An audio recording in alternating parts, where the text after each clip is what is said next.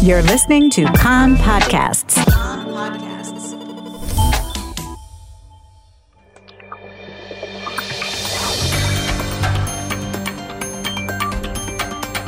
You are listening to the English language news of Kan, the Israeli Public Broadcasting Corporation. Good afternoon. It's 2 p.m. in Israel on Tuesday, May the 16th. This is Mark Weiss with the top news up this hour. The Knesset Finance Committee voted in favour of a bill to create a municipal tax fund last night, paving the way for it to be put to a Knesset plenary vote in its second and third readings. The committee vote was preceded by stormy deliberations. Finance Minister Bezalel Smotrich said the coalition was doing the right thing because, for the first time, the government is taking steps to address the cost of housing, not artificial steps, but practical steps that also do justice to the way state funds are distributed. National Unity Party Chair Benny Gantz said that the Municipal Tax Fund is another tax hike on Israeli citizens on a day when we were informed that prices would be raised yet again. The strike by local governments in reaction to the Municipal Tax Fund bill will continue until Thursday, but will not affect schools. The Federation of Local Authorities in Israel said it would not allow students and parents to be held hostage by Finance Minister Smotrich. Ramat Gan Mayor Carmel Shama HaKohen said that local authorities would not meekly turn over their taxes to the fund, and said they would take the state to court if need be. Nes Ziona Mayor Shmuel Boxer said that if the Municipal Tax Fund bill is passed into law, the mayors will petition the High Court of Justice. Boxer, whose city is on strike along with several others, said his city may not sign the cheque if the legislation were to pass. Let them chase after us, he told Kan Radio this morning. The Consumer Price Index surged in April by 0.8% over the past 12 months from April to April. For the past 12 months, between April to April, it rose by 5%, which is double the maximum target set by the Bank of Israel. The inflation rate has remained unchanged at 5%.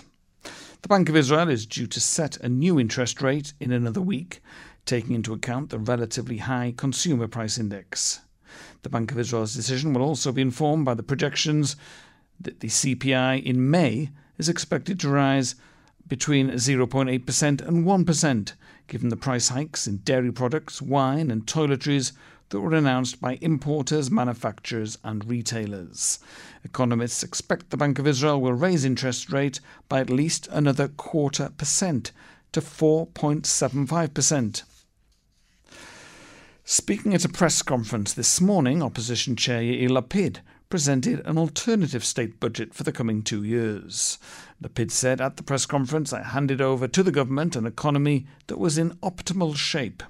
After 4 months of failed and irresponsible behaviour, we now have an economy in a severe slump, rising unemployment, inflation, a high-tech crisis, a weak shekel and a large deficit." Maccabi Haifa are this season's Premier League football champions, clinching the title with an emphatic 5-1 away victory last night against Maccabi Netanya. This was Haifa's third consecutive championship and their 15th in total. The Ukrainian capital Kyiv has again been targeted by Russian air attacks described by one official as exceptional in density. Ukraine said all 18 missiles were shot down, and footage showed air defences destroying targets over the city. At least 3 people were injured during the barrage, which used both drones and missiles, according to officials. Russia has stepped up its air campaign in recent weeks ahead of an expected Ukrainian offensive in the south. Israeli 4th graders scored very low when tested on command of their mother tongue in the aftermath of the COVID pandemic.